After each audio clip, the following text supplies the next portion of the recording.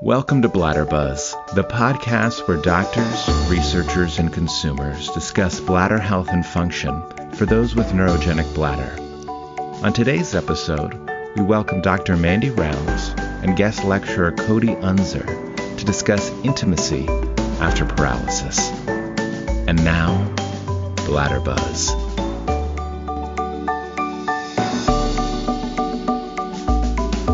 Thanks for joining us again, listeners. I'm Dr. Mandy Rounds, a research scientist at MedStar National Rehabilitation Hospital and MedStar Health Research Institute. Our previous podcast focused on women's health with my co-star Cody Unser, who's paralyzed from transverse myelitis and a leading advocate for people with disabilities. This podcast will be focused specifically on sex after paralysis. Thanks again for joining me, Cody. I'm so happy to be here. And yes, who doesn't love sex, right? I love it. I know people definitely are hesitant about talking about sex, but I think it's an extremely important aspect of women's health, and I know you agree on that.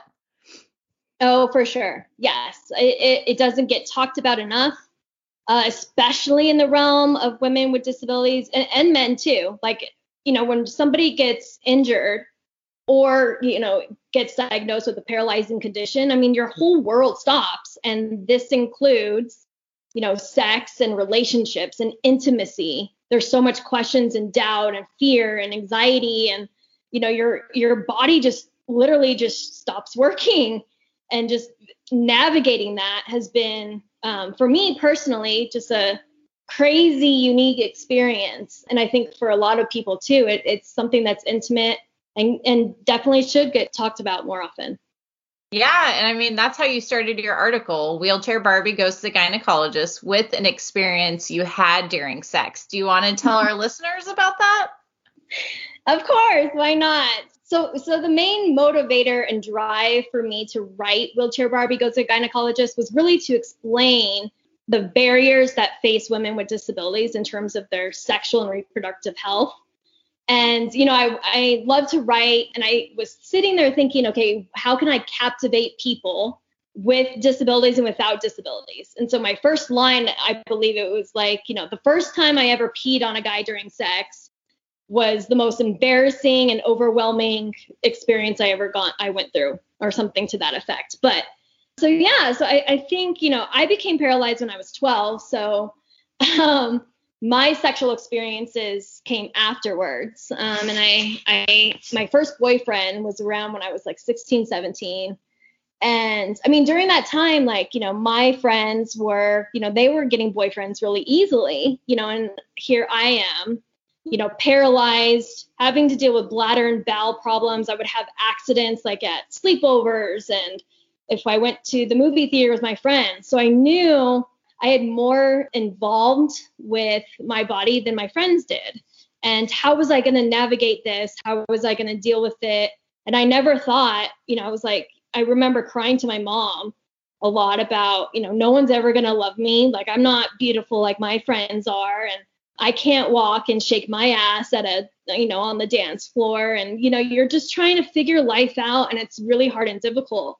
But for everyone else, everybody has their own experience and story of paralysis or disability. So, but it's one thing that I definitely do say is that, disability is a very unique experience, and be proud of that. Make sure, in order to live a full life, you do have to accept the way you are. And that is challenging, and it comes over time, but it does include sex. And my major two issues are, bladder and bowel dysfunction, and getting too excited in the moment, and my bladder will, kind of release on its own. And it's embarrassing because, the person I'm with, the person I'm having sex with, isn't expecting that, right? So it's a very interesting and intimate topic, and, and it's a big issue, and it puts people into depression, and they don't even want to date. They don't even want to even go there, because it's embarrassing for them to even have a bladder or bowel accident on themselves.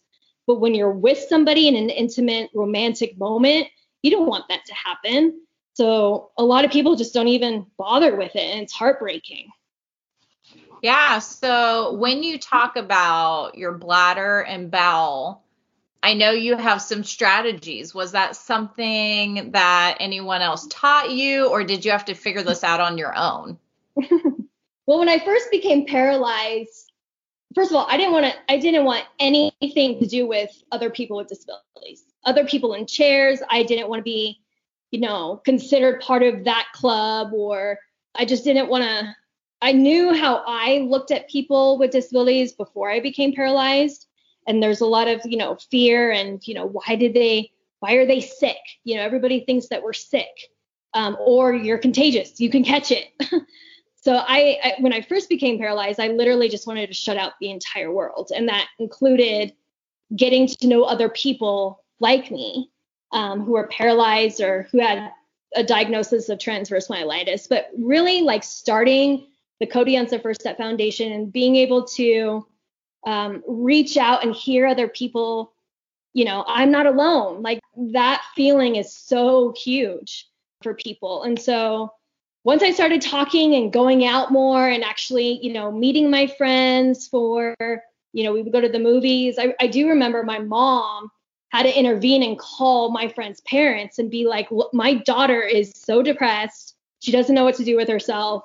She's afraid of, bladder and bowel accidents and just not knowing if I'm going to be okay. When you go out into society, a lot of people with disabilities, we have to plan things. Is the restaurant accessible?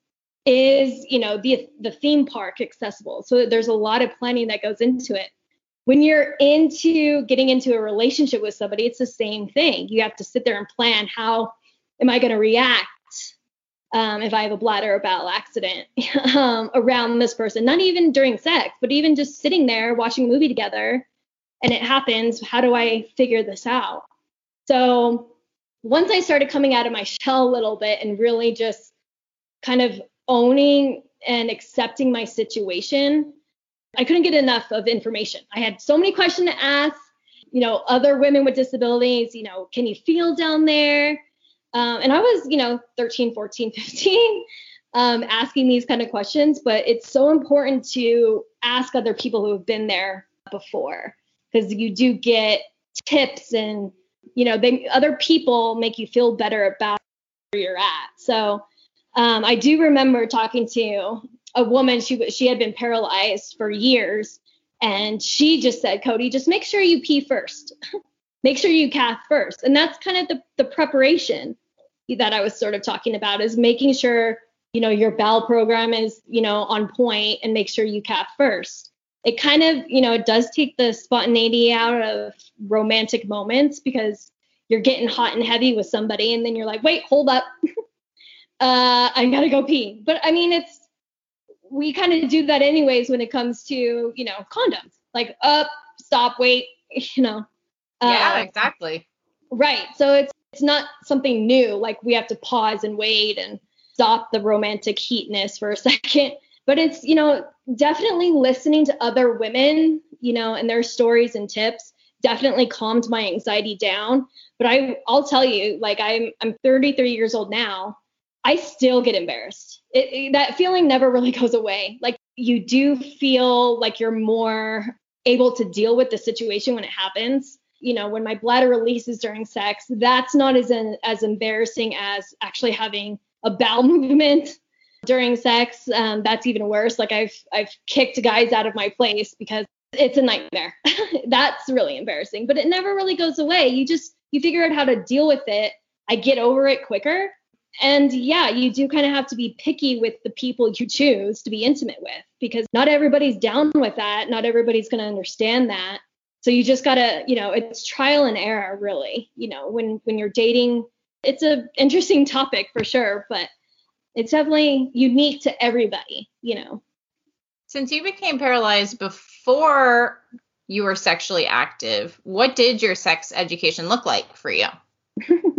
That's a great question too. So I became paralyzed when I was 12. So when I was in the hospital here in Albuquerque for a good, I think 2 to 3 months before I went to rehab to learn how to live my life in a wheelchair. And so after being in the hospital for a little bit here in Albuquerque, I went to Barrows Neurological Institute in Phoenix for my rehabilitation. And I was super fortunate. I had great physical and occupational therapists that worked with me, great nurses. Plus, I was in an adult rehab and I was a kid, so everybody loved me and spoiled me. But those were the true, raw, crazy days of learning your own body's limitations, from physical therapy, transferring in and out of your wheelchair, stacking, cones on a mat. Like, you feel like an infant. You feel so degraded and kind of tough for anybody to go through. And I do remember learning how to cath myself during my rehab days. And I had this great nurse named Carol. She was a Spitfire. She was awesome, amazing. I do remember when I first got there and learning just how to cath myself, I didn't have as much feeling down there as I do today. So I had to use a mirror. Here I am, 12 years old, looking at my vagina and, all of its beautiful parts. But who does that at 12 years old? And I had nurses. I just remember I had nurses around me, therapists, just trying to teach me how to be sterile with my, catheter process. And I was like, oh, there's 2 holes down there. Who knew? And, you're realizing the situation you're in. But I do remember getting easily frustrated because I'm the one that's paralyzed. I'm the one that's trying to, this is my body. And I do remember getting frustrated easily because, I had other people around me shouting, no, Cody, it's over there. It's to the left. No, see, look in the mirror closer. So, but I do remember Carol being, awesome. She threw this vagina model at me to really kind of understand, what your body is and how it works. And my older brother, Al, he was 14 or 16, I think, 15, 16. And he visited me in rehab. So he's a teenager, right? And he comes in and I remember throwing the model at him of a vagina and be like, all right, you teach me sex ed, Al. Like, I know more about my body and the woman's body than you do. And so, I think sexual education, it's really for people with disabilities and women. We definitely have to know and explore our bodies more so than other women do. I, think that's a beautiful and proud thing. And that's kind of, my first sexual education experience. And it just kind of expanded from there. I mean, getting to know your body is a really big part of it. What you're open to, what you're not open to. And the fact that, if you have a paralyzed body, there's more to deal with. But that's a beautiful thing. That's something that, is unique and should be treasured. Yeah. So to end with, I know you talked about you should cath before sexual activity, but are there any other tips or suggestions for people that might be newly injured on what they should do? Yeah, that's, giving advice or tips, kind of like I said, it's knowing your own body and exploring your own body is something that I think is highly important. But also it's trial and error, because you can control how you feel about things. If you have a bowel or bladder accident, but you can't control how other people feel or think about it. So like that, and that includes your family, your friends, but also it gets a little more interesting and overwhelming when it comes to an intimate partner. So sometimes I have told the guy before, all right, I'm paralyzed. I have bladder and bowel problems sometimes, and this can happen, when we're getting hot and heavy on the bed. And then other times, like, I'm just like, you know what? I kind of want to see how he's going to react and not say anything. But really, I think, the main tip is really just kind of be open. The more open you are, I think really does, make a difference in your sex and relationship life. But, sex and relationships are completely different. If you want to build something that's deep and intimate with somebody that develops into a relationship, then all these kind of issues kind of melt and fade away on its own. But when it comes to, sex, there's definitely a more mechanical way that, people with disabilities have to think about it. My legs spasm, during sex, and guys love it. But it's all these issues really do sort of affect you. I mean, the more open you can be about yourself and be okay with the embarrassing moments. Like, let it happen. I mean, laughter is huge, having humor, laugh about it. I've had many experiences of having a bowel accident, but some of it got on the floor. And the guy, I was searching for it to take it to the toilet. I'm cleaning up and he was like, oh no, it's on the other side of the bed.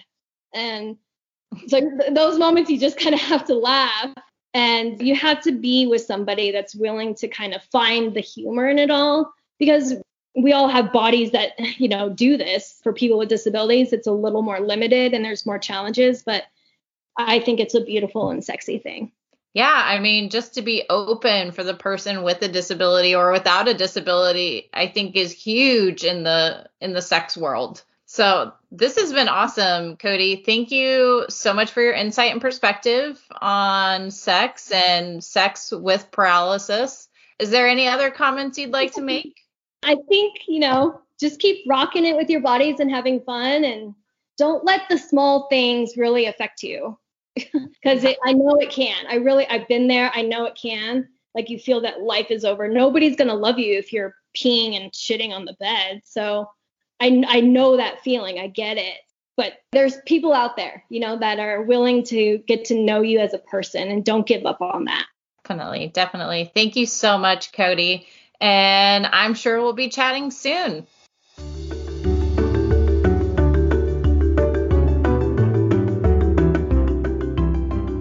Bladder Buzz is presented by the Rehabilitation Research and Training Center on Neurogenic Lower Urinary Tract Dysfunction. The information presented in this podcast does not express the views of the individual's employer or affiliated institutions.